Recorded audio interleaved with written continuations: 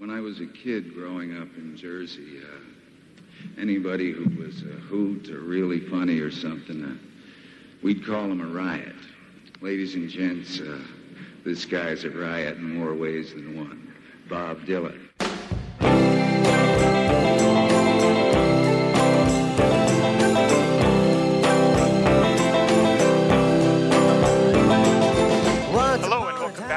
Pod Dylan, the show that celebrates the work of Bob Dylan, one song at a time. Proud member of the Fire and Water Podcast Network.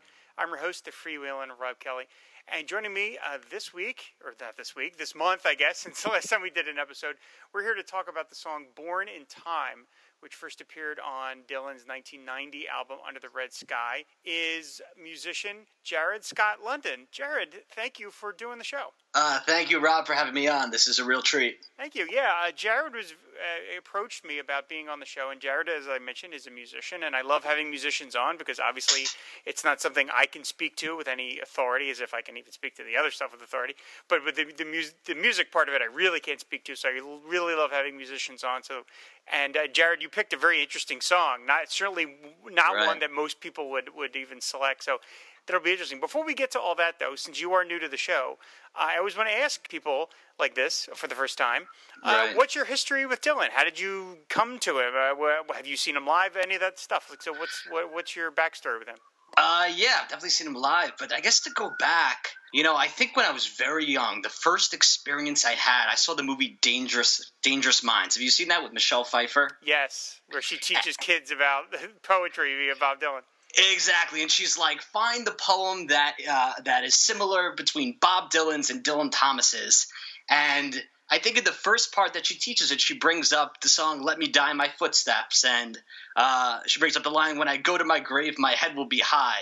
And she talks about how that's sort of perhaps a reference to being stoned and not just about, being proud or something like that. I think that was the first time I heard it. The first time that I heard that words can have sort of that double meaning. And I was young. Maybe I was 8 or 9 or 10 or something like that. And so that was the first time I heard it. And then later on in life, I was very into the Dave Matthews Band.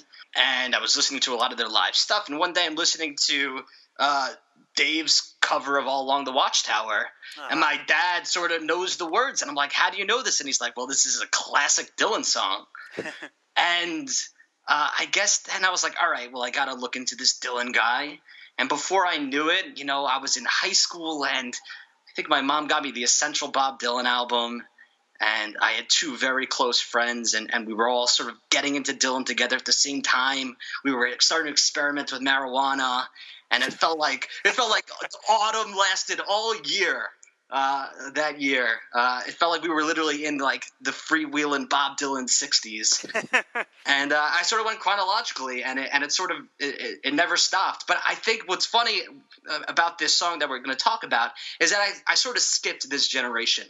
I think I skipped like the 80s and the beginning of the 90s and sort of started again at modern times. So it's sort of been fun to come back to this period.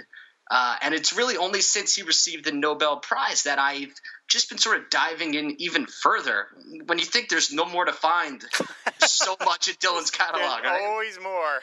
Never it's insane. Now, you said you've seen him live? Yeah, I saw him live. I think the first time was in 2009. That was right after Modern Times came out. I saw him on Long Island. I'm from New York. I saw him in Madison, Wisconsin once. And I saw him the day that Barack Obama came in 2012 to campaign as one of his last stops. I think it was the day before Election Day. And Dylan actually, he doesn't usually speak at these things, but he made a comment how the president was in town and that he thought he was going to win again. And Dylan was right. Wow, that's it. Yeah, that is pretty unusual. Sometimes you get the sense that Bob is only vaguely aware of the modern what's going on around him. Right. And of course, so the fact that he even sort of said that's pretty remarkable. Yeah, you can, once you start discovering, man, it just goes on and on forever. There's just so much material. It's really incredible. And it's also like each album's a different artist, and there's so many personalities and stories and genres of music that it's like a trove. It's truly a trove of just great music. Yeah, well, very cool. So, yeah, as I mentioned, we're here to talk about Born in Time. This appeared on Under the Red Sky. This is a song that is one of, maybe not unfortunately, but one of many that fit in a certain category for diehard Dylan fans. Now, maybe you don't exactly agree, but for me, this is a song that when you hear it on the official record, which is where I first heard it, right, I was like, all right, it's a pretty good song. Not great. It's not one of my favorites off the album.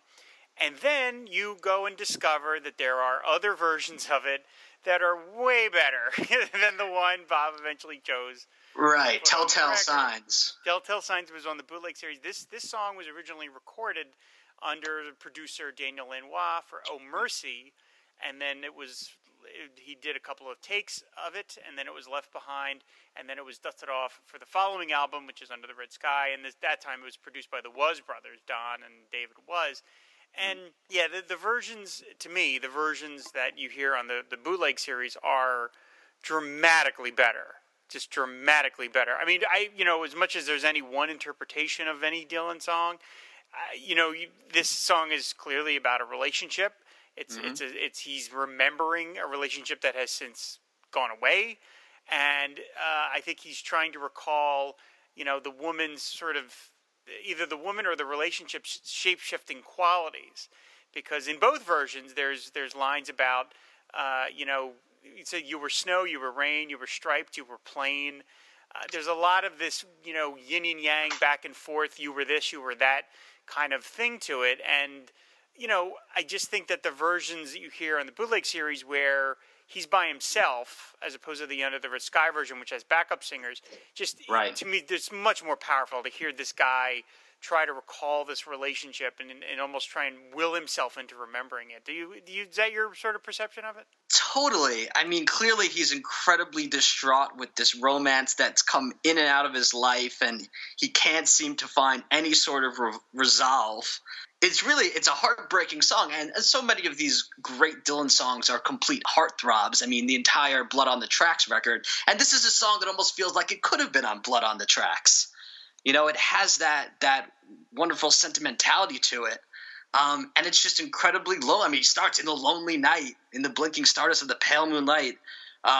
It just oozes in just sadness, I guess. But in a way, it's comforting for listeners like us to know that perhaps we're not alone sometimes. Not that I've had any depressive relationships, but. Lucky you. I know, no.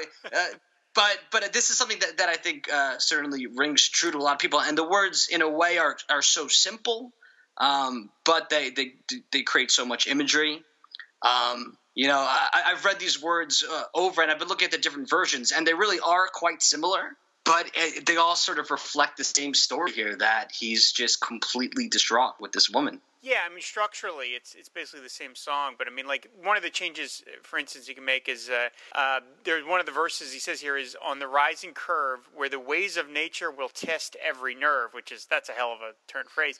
Yeah. In the released version, he ends that with, you won't get anything you don't deserve, or we were born in time.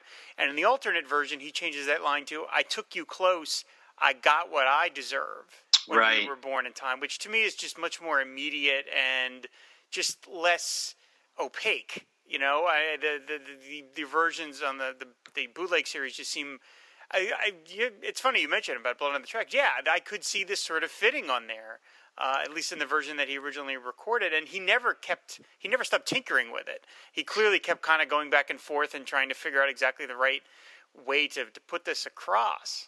Yeah, from what I've read, there's 6 versions of the song. And being a musician, and really one of the things that got me to Dylan was I picked up guitar at the time that I started listening to Bob.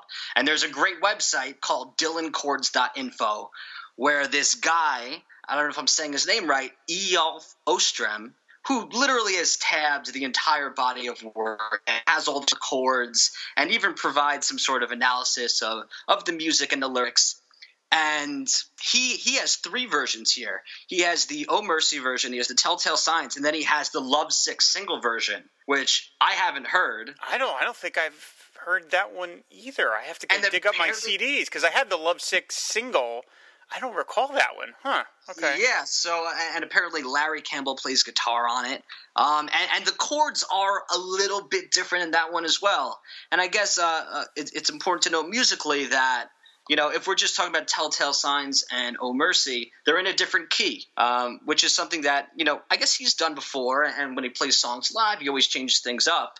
But I'll go ahead and agree with you that the Telltale Signs was just a more raw version of the song with just his voice. Again, that version of it could find its way onto Blood on the Tracks. And he plays the Telltale Signs version in E. And I don't know if you've ever had somebody – I have a guitar right next to me. I wonder if the sound comes through okay. But he plays it – Give it a shot, yeah. How does that sound? Does that sound okay? I can hear it. So what's interesting about this one is – so he starts with an E chord, then he goes to the minor, the C sharp minor. But he doesn't play it the normal way. He leaves an open string in there on the high E string. So the difference is this is the first one, and then open. So it already gives it more of that like dream quality to it. Then the next chord is that wonderful F sharp minor. But rather than playing it like this, he opens up more strings. And then hits you with the A minor. This is a chord progression that, from what I've read, people think it's sort of standard, but I think it's very beautiful and one that many musicians would sort of revere. I know Jeff Lynne is a guy that loves chord structures, of Electric Light Orchestra, and was in the Traveling Wilburys, which I think he wrote this song right after he broke up with the Traveling Wilburys. Not broke up, but they. Yeah, this was the next album he did after Volume 3 with the Wilburys. Exactly. So this chord progression, I think, is like just so beautiful. I think that's what initially drew me to it, combined with really the melody of the beautiful words that he put together. Huh. Now, that's really interesting. In your opinion, like, what does that, like, how? I shouldn't say how does one come to that conclusion, because I guess there is no set way. But I mean, do you have any? Speaking as a musician, how would? I don't even know what I'm trying to ask. I guess, like, how would you even get to that conclusion? Like, how would you sort of come and say, you know what, maybe we should try it with this? Is it just a matter of battering it around and seeing and just saying, hey, what does it sound like with this? What does it sound like? Yeah. So. With these chord variations, yeah, it's not like he's doing something that's completely novel, but it's clearly a theme throughout the song that he keeps these open strings, and it makes it more mystifying and creates more of an ambiance to the song. And I think that is what it is. I mean, Dylan has always loved to tinker with these songs and find the perfect version of them. And I think he successfully found really a great version that I assume he chose to be on Telltale Signs, right? I mean, there are other versions of it that he didn't choose to be on it. So clearly he saw something in this version as well. But I think that, to answer your question, it is a bit of a tinkering, and it's finding that emotion and that mood that can come from a song and the small variations of it. Yeah, so one of the other versions that he sings here, and there's good, as you mentioned, there's several different ones, but like here, one of the versions he opens up is in the lonely night in the stardust of a pale blue light. I think of you in black and white when we were made of dreams, which to me, I think of you in black and white recalls an old movie, and knowing that Dylan is as big of a movie fan as he is, I can't help but think I'm picturing a guy, sitting in his apartment watching an old movie, and that's the movie that reminds him of this relationship, and now he's alone. But anyway, he sings, I walk along the shaken street listening to my heartbeat in the record-breaking heat when we were born in time. And then he goes on to, you were smooth, you were rough, you were more than enough. Oh, babe, why did I ever leave you or grieve you? And it's like, whoa. That's, like there's a lot of stuff going on here. And I said I'm sort of, I don't know, I don't want to say baffled because Bob has done it so many times before, but like why he thought that the version for Under the Red Sky was the way to go is really sort of, I guess it is baffling, because to me it is decidedly inferior. It's just much thinner to me than the other version. Right. But, when you think about it, he has left so many incredible songs off of so many of his records. Yes. That it's like we just can't figure him out, and maybe he's like, yeah, we'll put it on a bootleg in another year or two, or he's like leaving. I mean, by the way, it's like a wonderful thing to know that there's all these gems out there that are in the vaults, and it's like, long after he passes away, there'll still be new music for us to discover and listen to. That's never going to happen, Jared. I don't know what you're I know. I know. I always wonder how am I going to feel? Not to get too depressing, but he's an old guy. But I mean, he's certainly chugging on, right? Yes. Yeah. He's certainly. He looks like his plan is to outlive all of his contemporaries.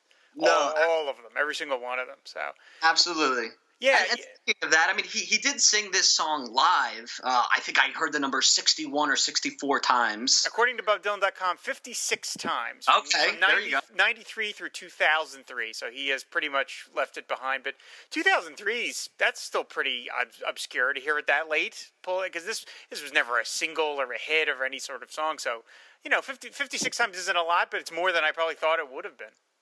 Yeah. I mean, so here's the other thing. I'm excited that you brought that up and that we're talking about it. Have you heard the version where he sings it live with Eric Clapton? No, I have not. I know Clapton covered this song. Yes, he did. So there's a great version. I believe it's at MSG, but it might not be. But it was Eric Clapton's concert to benefit his rehab center in Antigua. And Dylan comes and he sings this song with Clapton, and they do a duet of it. Wow. Although Dylan takes the bridges. I wish I would have told you this before, and you could have watched it, because it's really an incredible, incredible video. And, sort of the funny thing is that it's very hard to duet with Dylan, especially later on in life, because you don't know how he's going to sing it, what melody he's going to do it in, what's the rhythm of his words. And it becomes apparent that Clapton realizes he's on shaky ice when he's singing with him. And there's one part that it's the Rising Curve verse. They're clearly so far off. And for once, it's only occasionally that you see Dylan smile. And it's a great moment. And then he so quickly wipes that smile off his face and gets back to the song. But it's definitely a great version to check out. And, of course, Clapton did love the song, just like we do, and decided to put it on his record not too many years after. Yeah, it's interesting. It's him and Eric. Obviously, they go Eric. That sounds like I talk like I know him. Yeah. Him and Eric Clapton go back obviously a very long time. And I think you mentioned Bob smiling. There was another concert they did. It was another benefit, and Dylan came out to sing a couple songs with Clapton, and they sang I think a couple of Cream songs.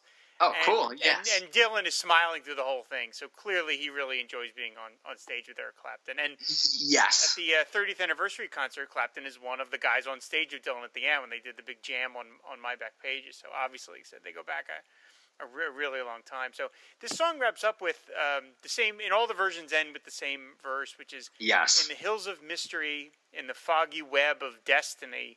You can have, well, actually, the changes a little bit. You can have what's left of me when we were born in time. And so it really just has this sad, it's just a guy trying to recall his dream, trying to recall this relationship, but he's even having a little trouble doing that, I think. It really does have that, I mean, the name of the damn song is Born in Time, but it really does have that timeless, you're not exactly sure the duration of this relationship or how long it's been past or whether even in some cases it even really is the past. Everything here is shifting at all times, and it really does give you that sense of displacement that Dylan is clearly going for. And it's funny because to me, there's much more sense of time displacement on "Oh Mercy" than on "Under the Red Sky." And so to me, this would have fit in much better on "Oh Mercy." But again, we'll never know why it didn't make it on. Yeah, no, we'll never know. That last verse is probably my favorite. On the Rising Curve as well. Well, I want to discuss that for a second. Like on the Rising Curve, where the ways of nature will test every nerve. Like the Rising Curve, I'm thinking of like a test. Like the Rising Curve, like it's getting more and more difficult to live in this world. It's like, right? It's like the average score keeps on going up. And if you want to do well in the class or in life, you got to keep on getting better. And nature keeps on testing you harder and harder. Yes, I buy that entirely. Yeah, the line where the ways of nature will test every nerve. I always took that to be I can't believe I said that. Taken. One of the things that I have said in my own life many times is like there are people who you see, either in your own life or you see in the celebrities or something who are like have horrible substance abuse problems or other problems, and I always wonder, like, I don't know how they find time to do all that, because to me, I find basic life hard enough. Totally. You know, having a job, maintaining a relationship, being a good person, being a moral, aware person, or should I say woke, being a woke person in the world and dealing with all the stuff you're hit with every day, every moment of every day. To me, regular life is enough. And that's what that line is to me, is the ways of nature will test every nerve. Some days it doesn't test your nerve, but some days it does. Some days it does. And it's amazing that a line to me that is so sort of profound is sort of, I don't want to say buried, but this song doesn't pivot off of that line, and yet there it is. It really jumps out at you. Totally. And then in a way that he sums it up for us, in the hills of mystery, in the foggy web of destiny, like, it's just a web. It's all these events and things and triumphs and issues and problems that are just all combined together into this web of destiny or life or whatever it is. You know, and he clearly gives up in the end, or I guess it's the Under the Red Sky version. You can have what's left of me, when we were born in time. And then, you know, something I want to bring up, the name of the song, Born in Time. The first thing I thought of, and I really thought of it after I listened to your episode on Simple Twist of Fate, was, you know, she was born in spring, but I was born too late. Not in this song. We were born in time in this song, which is interesting. Yeah, Dylan has always been very, I mean, he's given interviews where he's talked about the notion of, you know, and he's mentioned in songs about, you know, being brought here against his will. Like, you know, you're not, I think he mentions in Not Dark Yet, which we covered on the show many episodes back, where it's the idea of I was born here against I was born here and I'll die here against my will. Right. You know, the notion of you were brought into sort of the time stream, as it were, and you're just, again, trying to navigate this thing. But yeah, I get the sense that at the end of the song, this is a guy whose reverie of this woman has concluded for the moment. And so now he's sort of, you know, the memory has evaporated. And, you know, it's funny. I mean, I'm in my 40s now, and I've lived long enough to know that there are sort of chunks of my life where I really barely remember certain things, and I don't have drugs to fall back on as an excuse. But I mean, there are times where, you know, I think, boy, what was I doing back then? And it's like, boy, that's a chunk of my life that's just out of my memory, and that's a weird thing because it was important to me at the time, you know. And so when I think about some of the things of people that I've known, yeah, you do get that sense of this is, you know, your life is this sort of time stream, and people are coming in and out of it, and you're in their time stream and going out, and that's what this does. And again, this is a song that's, you know, it's when it was put out, it's on, I think it's song 4 of side 1 of Under the Red Sky. It's sort of nestled in there, and you hear it, and it's not anything, again, not a song he spent a lot of time focusing on. Again, we talked about these only performed it 56 times, but there's a lot here. There's a whole lot here. Totally. And I think what's interesting is when I first heard it, I heard the Telltale Signs version, and I was in love with that. And I'm sort of at the point where now I kind of like the bridge of the Under the Red Sky version. Okay, interesting. I sort of enjoy, I think, the rhythm of the words there. And maybe that's just it's almost nice to have another version of the song. Oh, you know, sure, yeah. And perhaps there's more. It's nice that I can choose these different versions, and they are sort of different, and the words are sort of different, and the key is different. It's almost like a nice treat. It's like kind of like when you go to see the Grateful Dead live, and of course they'll always play a song differently. Well, I guess Dylan does that live too, but here on recorded versions we have so many different samples of what could be. Interesting. Yeah, I can't imagine. I mean, we've read chronicles and heard some things from Daniel Lanois. I just can't imagine what it's like producing this guy. And apparently the deal that he struck with the Was Brothers for Under the Red Sky was that the Was Brothers said, we'll record whatever songs you want to record.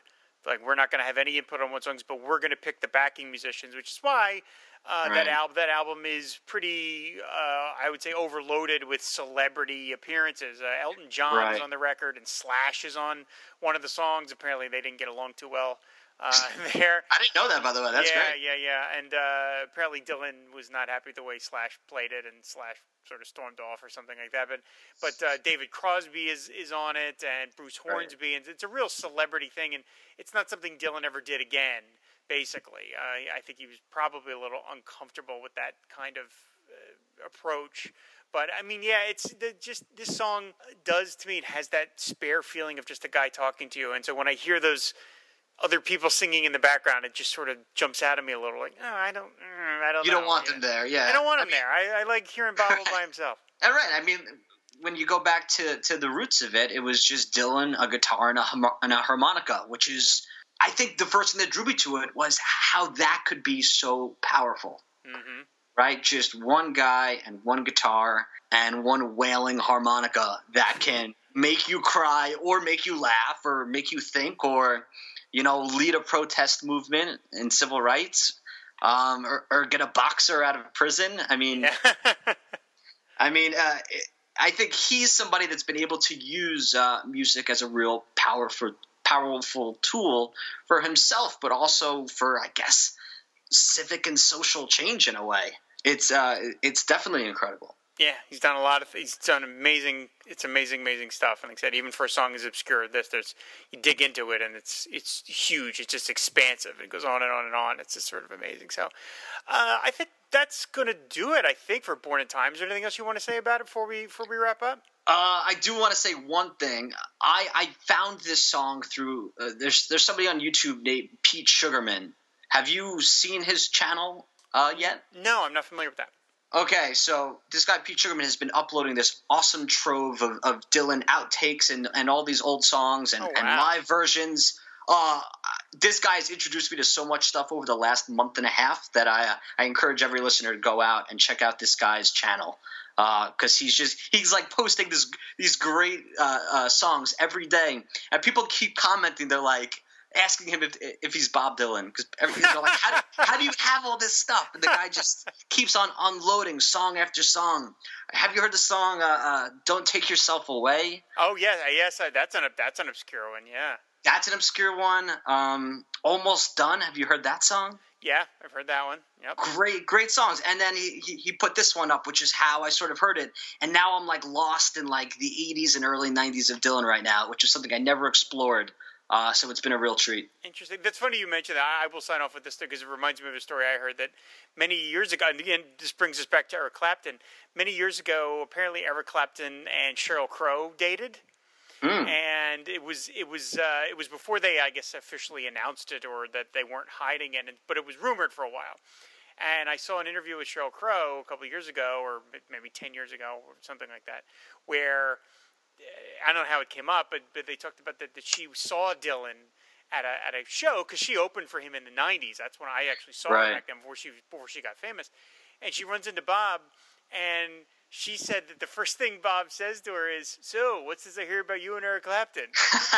And she was like, "Bob, have you been watching Access Hollywood again?" That's amazing. And she's like, it conjures this image of Bob Dylan in front of 10 TV screens watching TMZ and all this stuff just to keep his, keep his mind aware of all of what's going on. So that just cracks up. So I love the idea that it's absurd that that's Bob Dylan uploading videos to a YouTube channel, but it's not that absurd. It's not as crazy as it might be.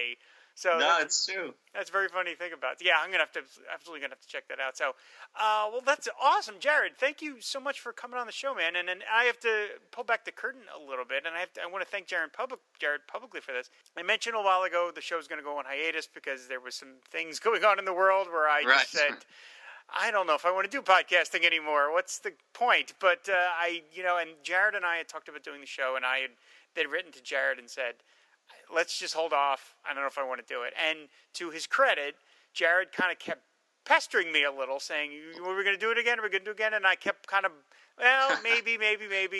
And finally, between what you did and some other people who wrote me some nice notes and said, "We really missed the show. We want you to bring it back." So I appreciate it, Jared. Jared, I really appreciate you having the guts to do that, because I'm glad we got a chance to do this, and I'm glad that I'm going to talk about Bob Dylan again, because it makes me feel good to do it. So thank you for coming on, and thank you for being persistent. Of course, and thank you for doing this show. I discovered it I guess about a month ago or a month and a half ago, and it's been very cool to listen to these episodes, and it's a pleasure to be on. I appreciate it. All right, thank you very much. So, all right, well, again, thanks everybody for listening. Of course, if you want to follow the show on Twitter, it's pod_Dylan, and the show can be found along with all of our other awesome shows over on our network site, which is fireandwaterpodcast.com. So, thanks everybody for listening. Jared, thanks again. I love to have you back on. I loved hearing the music playing. That was really cool. I loved it.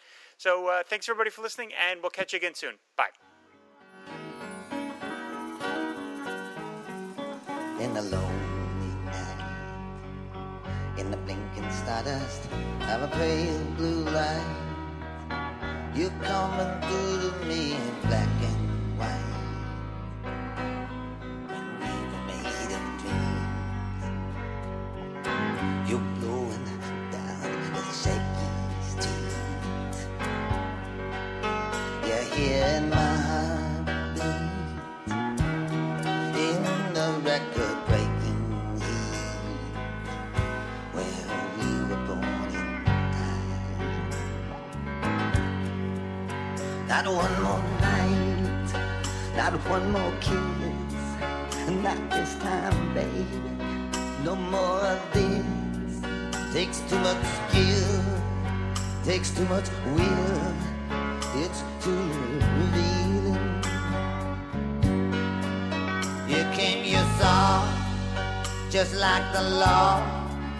You married young, just like your mom. You tried and tried, you made me slide. You left me reeling with this feeling.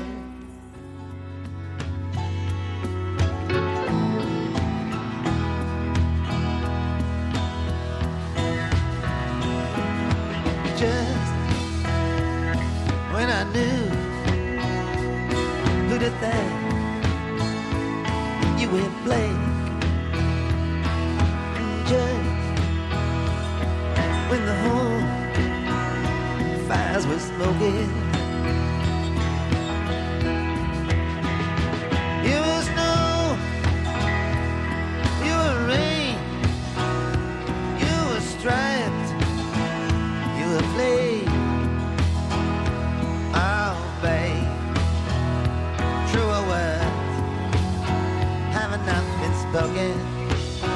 I'm broken in the hills of a mystery,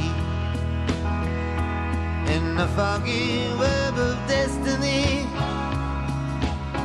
I think of you from deep inside of me.